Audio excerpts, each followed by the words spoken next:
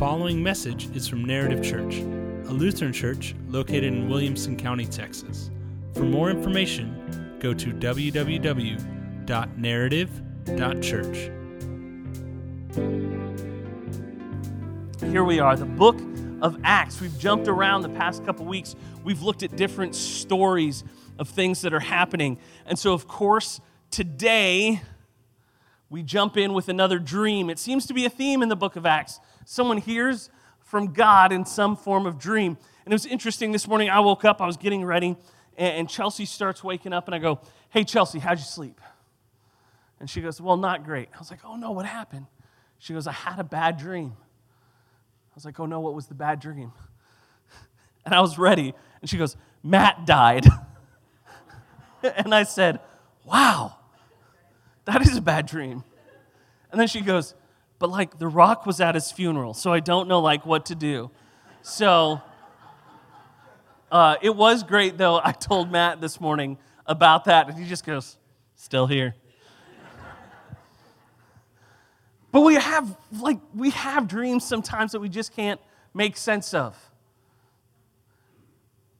But it's so interesting that in so many places in Scripture, we see dreams being connected to the mission of God. Throughout the book of Acts, we see people dreaming dreams. In fact, a couple weeks ago, we talked about how Peter connected with a guy named Cornelius. Well, when Peter did that, part of the reason he did was he was just taking a nap on a solid, Jerusalem afternoon. And he had a dream that from heaven came this basically heavenly picnic of various meats.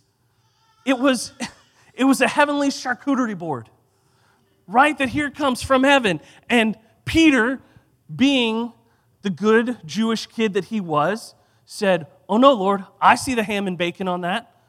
I can't have that." But the Lord keeps saying, "No, take and eat. Take and eat, Peter." Now listen, if I'm waking up from that dream, there's only one thing I'm going. Listen, the Lord said I could have bacon. I don't know about the rest of you chumps, but this was direct connection through a dream. But what he's teaching him is to say, listen, you need to take the message to the Gentiles. So we talked about that a couple weeks ago. We see that Paul has dreams all over the place. We, in fact, see in other places in Scripture, it says, as the Holy Spirit comes upon you, your young people will dream dreams. Now, in our background here at Narrative, we come from a heritage of being Lutherans. And Lutherans come from Germany, where we don't like feelings, right? And we don't like the unknown. Listen, Lord, here's the deal. We built the Mercedes, and just like the Mercedes or the BMW, if you can just fit everything into the metric system of how it is built, that would be great. So when we hear all over the place, the Lord said people will dream dreams and it will call them to what He has done, that can freak us out a little bit. Because we go, no, Lord, you told us that, we just got to listen to the Bible. And what I want us to do is take a little bit, as we talk about the church at Philippi today, take a little bit of a step out of our comfortability and get a little charismatic. Not a lot charismatic, just a little bit. Because here's what I want us to look at. As we look at what's happening here, I want to start at the top that Paul has a dream, and that dream sends him to Philippi. So Paul is off on a missionary journey. So he's going all these different places, and actually in this book of Acts, he will say, hey, we really wanted to go here. But they have this dream that says, no, don't go there, go to Macedonia instead. He wanted to go deeper into Asia, but instead this messenger from God in his dream says, go to Macedonia. And so as we look at the church of Philippi and what happens here in our story, I want to start off by saying God's going to use supernatural means to engage us in His mission.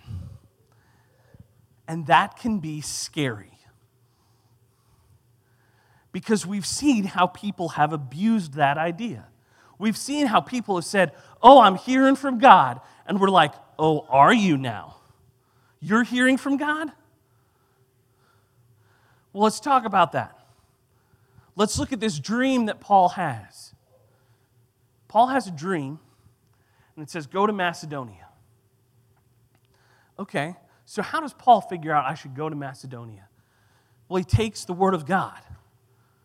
He knows what he's learned in the past as a follower of Jesus, and he says, well, is this something that matches up with what God would have me do?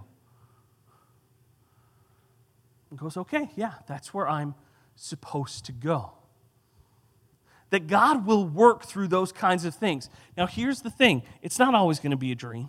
It's not always going to be clear. But if there is a sense, if there is a longing, if there is something set on your heart, if you take and you look and say, I'm going to put that against Scripture, and as I read in Scripture, if that thing is true, well, maybe you should explore it more. What I'm not saying is if tonight you have a dream that says, I got to go to Connecticut tomorrow, no, spend time in it.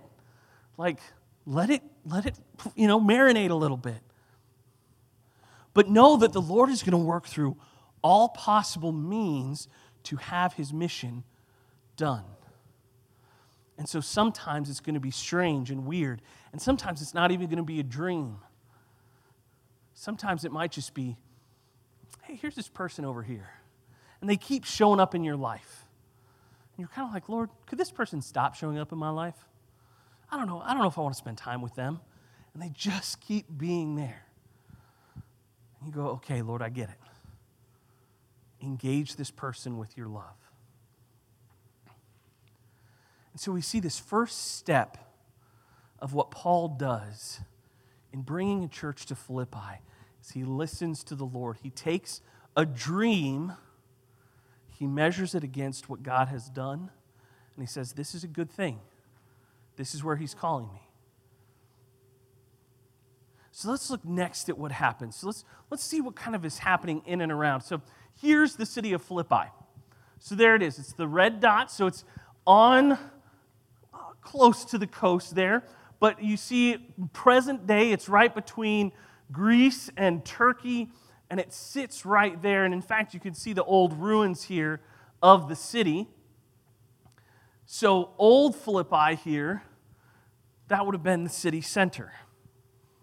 Now, Philippi has a fascinating history because what happened is that outside of Philippi, there used to be large gold mines.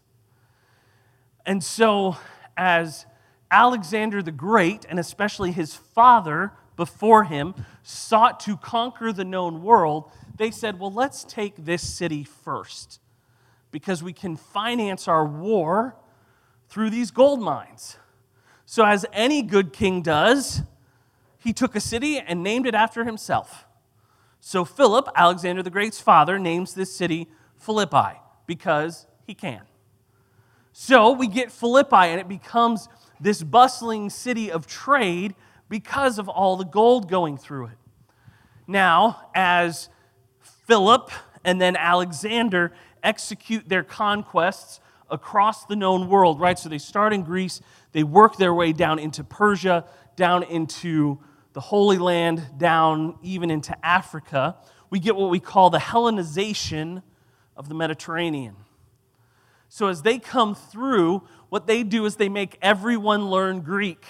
They go, listen, we've taken over. You're a Greek citizen now. You got to learn Greek. So as they move through, everyone's learning Greek, which is why when we translate the New Testament, we translate it not from Aramaic, which is what was spoken in Israel at the time. We translate it from Greek because people wrote and read Greek. Now, Philippi, over time, after the gold mines run dry and the wars are over, and then a little upstart nation on the Italian peninsula, may have heard of them, Rome, they come in, they take over. So now what you have is on the Roman peninsula, you have all these cities that are part of the Roman Empire. Well, then Rome starts pushing further and further out. Then there was this guy named Caesar. You might have heard of him. Dude named Brutus, right? Et tu, Brute. You too, Brutus. So Brutus, the man who seeks to overthrow Caesar, who stabs him in the back, is chased then by Octavian and Mark Antony. that when there is this civil war in Rome, these factions are fighting each other. And the big battle that defeats Brutus and his crew against Octavian and Mark Antony happens outside of Philippi. See, I was leading you there. So what happens is there's this great battle outside of what is now kind of a second-tier city. Trade has evaporated because of the gold mines, but this big battle happens there. Well, this then moves up Octavian to become Caesar Augustus of Christmas Story fame, like the Christmas Story, not the movie Christmas Story. And then Mark Antony becomes one of the leading generals in Rome. Well, they have this great battle outside Philippi, and to commemorate themselves, as good rulers do, they don't rename it, but they decide they want to make it a great city. So they start settling their retiring commanders in Philippi. So as people leave the legion, they say, listen, why don't you go settle in Philippi? And so Philippi becomes a strategic colony of Rome, that you start getting the roadways going through Philippi, because they know they have all these people there who are loyal to them. And in fact, they grant Philippi the status of a Roman city. So Roman cities would have had greater tax benefits, greater citizenship benefits, those kind of things than colonial cities of Rome. So they grant that status to Philippi for the purpose of saying more people will live here if they have this status. And so when we see the author of Acts write and say that Philippi was the major city of Macedonia, that was a strategic and tactical plan. That Mark Antony and Caesar Augustus said, we want to establish this colony with our legions so that we have this outpost that we will count as a Roman city. So citizenship and patriotism was a big deal in Philippi. Hold on to that idea. So Paul and his crew are traveling up. They say, okay, we're supposed to go to Macedonia, let's go there. So they're traveling up towards Macedonia. They get to the gates of Philippi, and they get there and they go, okay, how do we do this? Because what they've done in the past is they come into a city and they go to the synagogue. So they go to the synagogue because they know there they'll meet Jewish folks who they can connect to the Messiah. And they say, we'll start here and grow from there. Well, Philippi is a city now outside of Jewish influence in Israel and Judea, is in Macedonia, is solidly Greek first in terms of rulership, and now Roman. So this is a very Gentile place. So there is probably not a synagogue at this point in Philippi. So what they do is they find the major river, the water source that runs into Philippi, and they just go and sit there. Because they think, listen, we know that folks who follow God, if they don't have a synagogue, they come out, find a water source, and they pray together. So they go out and they sit there, waiting and hoping and praying that they'll find someone to connect with. And as they're sitting there talking and teaching, they see a group of women who have come out to pray.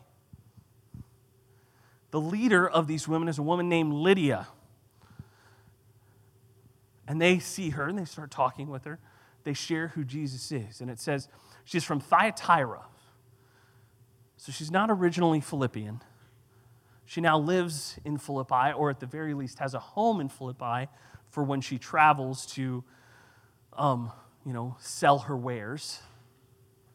But she comes up from Thyatira to Philippi, and it says she is a dealer of purple goods. And what we can translate that to is she is a woman of fashion, right? She is Gucci. So she has come up to sell these goods. But in her time, while she's in the city, whether it was her permanent residence or where she came to sell from Thyatira, she has brought together this group of women who pray outside the city together. They follow God the best they can.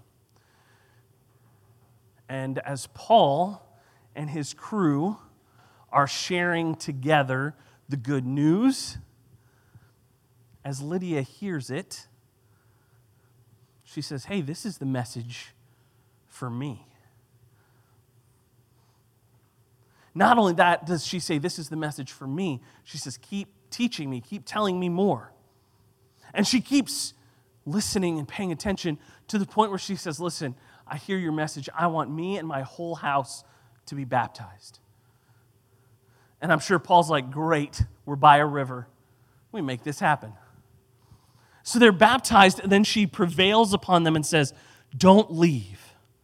Stay. Teach us what you know. And I love that our scripture reading ended with, and she prevailed upon us. That she didn't stop or slow down. She's like, no, I need you to stay.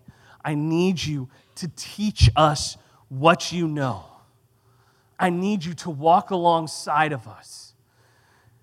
And so Paul and his team of missionaries stay, and they teach, and they live with Lydia. And things aren't perfect. In this time, they will be arrested for rabble-rousing. They will be thrown in prison. But the interesting thing is, as they are thrown in prison, there's a chance for them to escape. The jailer is worried that they have, and they're like, no, don't kill yourself. We're still here. Like, the warden has thought they have escaped, thinks he's in trouble, thinks that, oh no, my life is over, and they go, no, we stayed here. So what happens to the warden? He and his entire household are baptized. To the point where now Paul and his team have made good friends with people who have weight in Philippi, that when the leaders of Philippi now who have thrown him first into prison and then are looking to say, okay, now we want to just ride them out of town, the people of Philippi stand up for Paul and say, no, we love this guy. And so actually you get this scene where the leaders of Philippi come like hat in hand and apologize to Paul. And then he goes on his way. And so we get this whole process where God uses a dream and then a city and a river and a woman to bring his church to Philippi.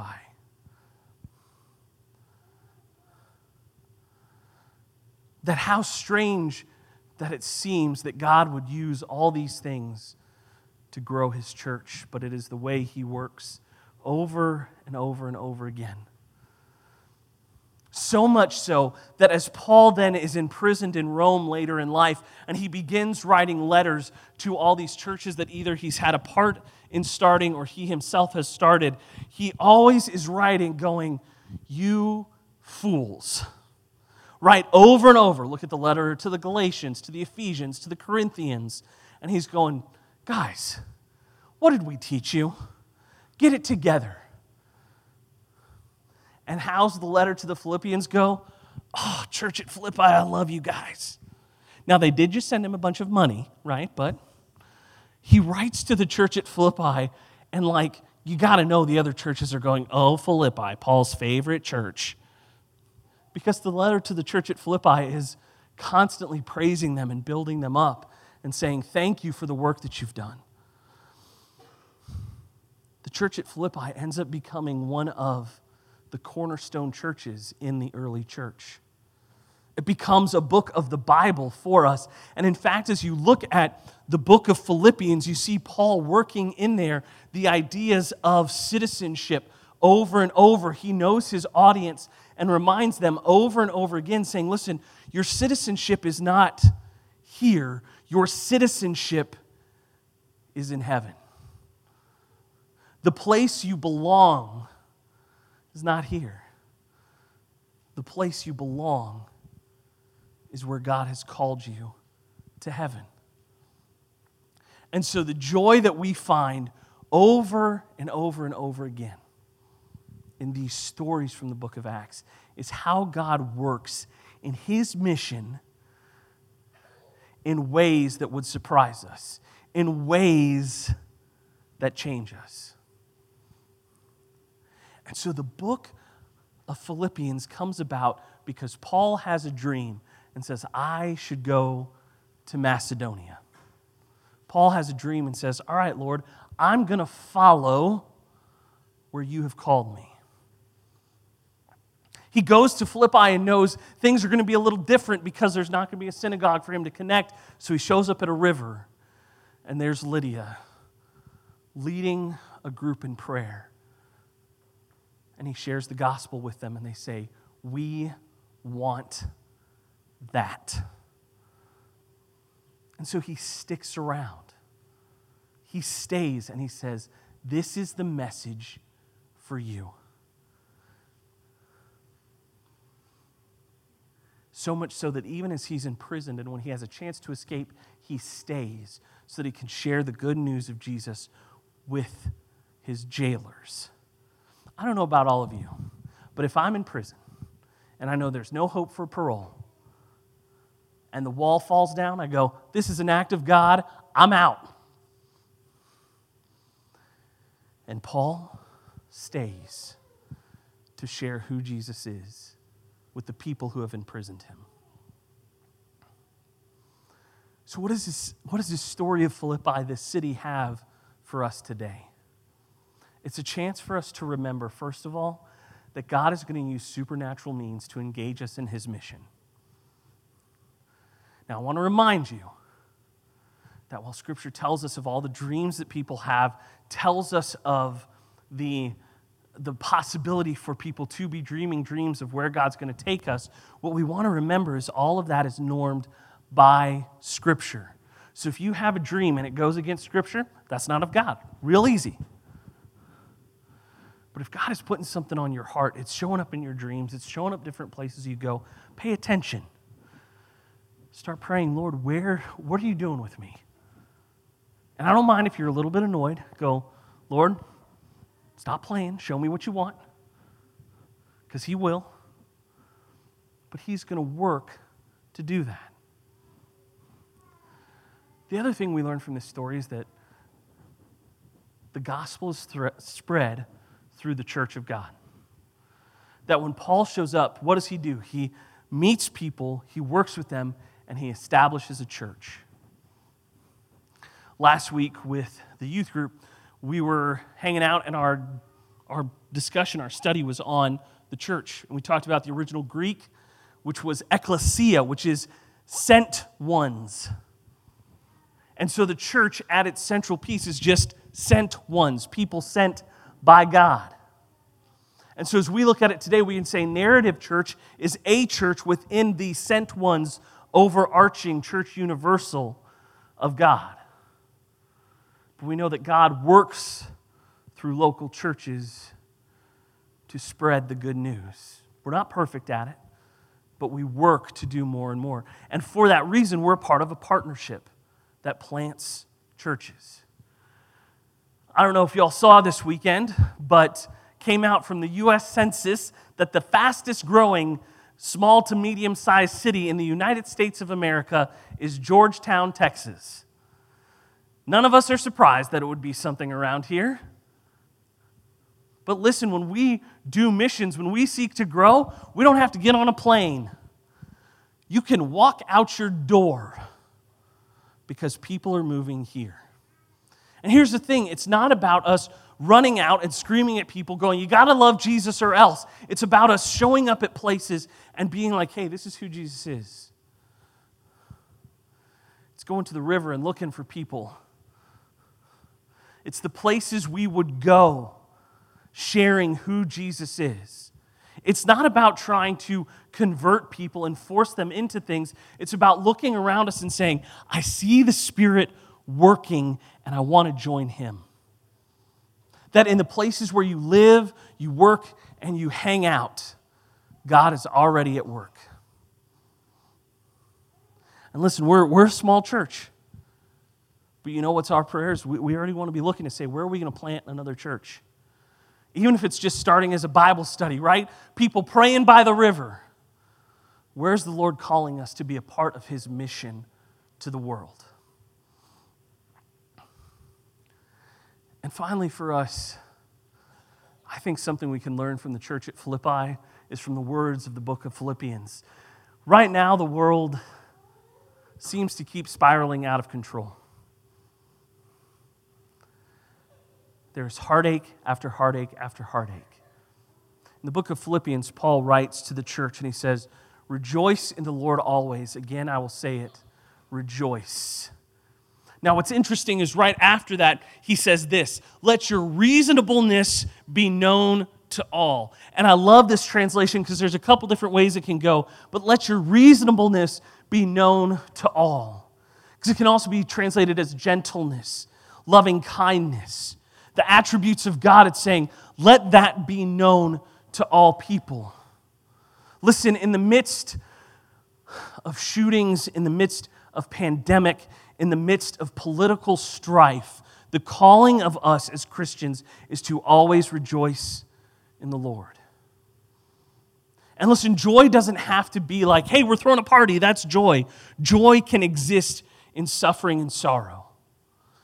Joy says, listen, I know that this world is broken and falling apart, but I don't find my hope in the world. I find my hope in who Jesus is. And so even in my sorrow, I can rejoice, and I can bring that joy to others. You see, because thousands of years ago, Jesus died on a cross for us and then said, take this message out. So Paul took that very seriously. He took it to a church at Philippi. That church at Philippi took it out, and it kept going and going and going to the point where now, this week, I know in Uvalde, Texas, there was a group of people who, led by the joy of the Lord, showed up with golden retrievers. A bunch of dogs. But these are comfort dogs. They show up to give people going through trauma something of peace. Something simple. The temptation could be for us to explain why do bad things happen. The temptation could be for us to try and bring in the purpose of tragedy. But I love this ministry that's a part of our church body because they show up with dogs, because dogs are silly and fun.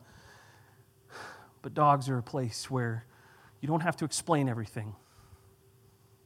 You can just let people experience comfort and a little bit of joy. I read an article yesterday about this group because they've been doing this for something like 30 years now. And as soon as a tragedy happens, whether it be violence-related or natural disaster, there are people throughout our church body who host these dogs, and they're on planes within 24 hours to go where they're needed. And the guy who runs it was quoted this week in a news article talking about what they do and why they do it. And he said, I was the handler of a dog in Newtown after the shooting there. And I watched as parents brought in their young son. And the dog I was with walked up to him, because we were the closest, and just let the boy crumble into him. And he said the boy just sat and petted the dog for a couple of minutes and then lifted up the ear of the dog to tell him what had happened. The parents broke down crying, and as they were leaving, the dad pulled aside this handler and said, "Thank you so much. He hasn't spoken for 5 days." Listen, the Lord's going to use foolish things. So a dog, a golden retriever. But the comfort of a dog can bring the joy of Christ. Because that dog, that silly, foolish piece of God's creation, is connected to a human being who's standing there saying there's comfort in heartache. That even in the darkness of this world, there is light. And you see the church at Philippi, when Paul writes and says, rejoice in the Lord always. Again, I say it, rejoice. He means it. That it's not a forced feeling. It's not that I have to be happy. It's about saying, in the midst of heartache, the Lord will break in. In the midst of a world that is full of sin and brokenness, the Lord will break in. And He will use silly dreams to send His people to a city in the middle of Greece, to a river, to a group of women praying, and He will establish an outpost of the kingdom there.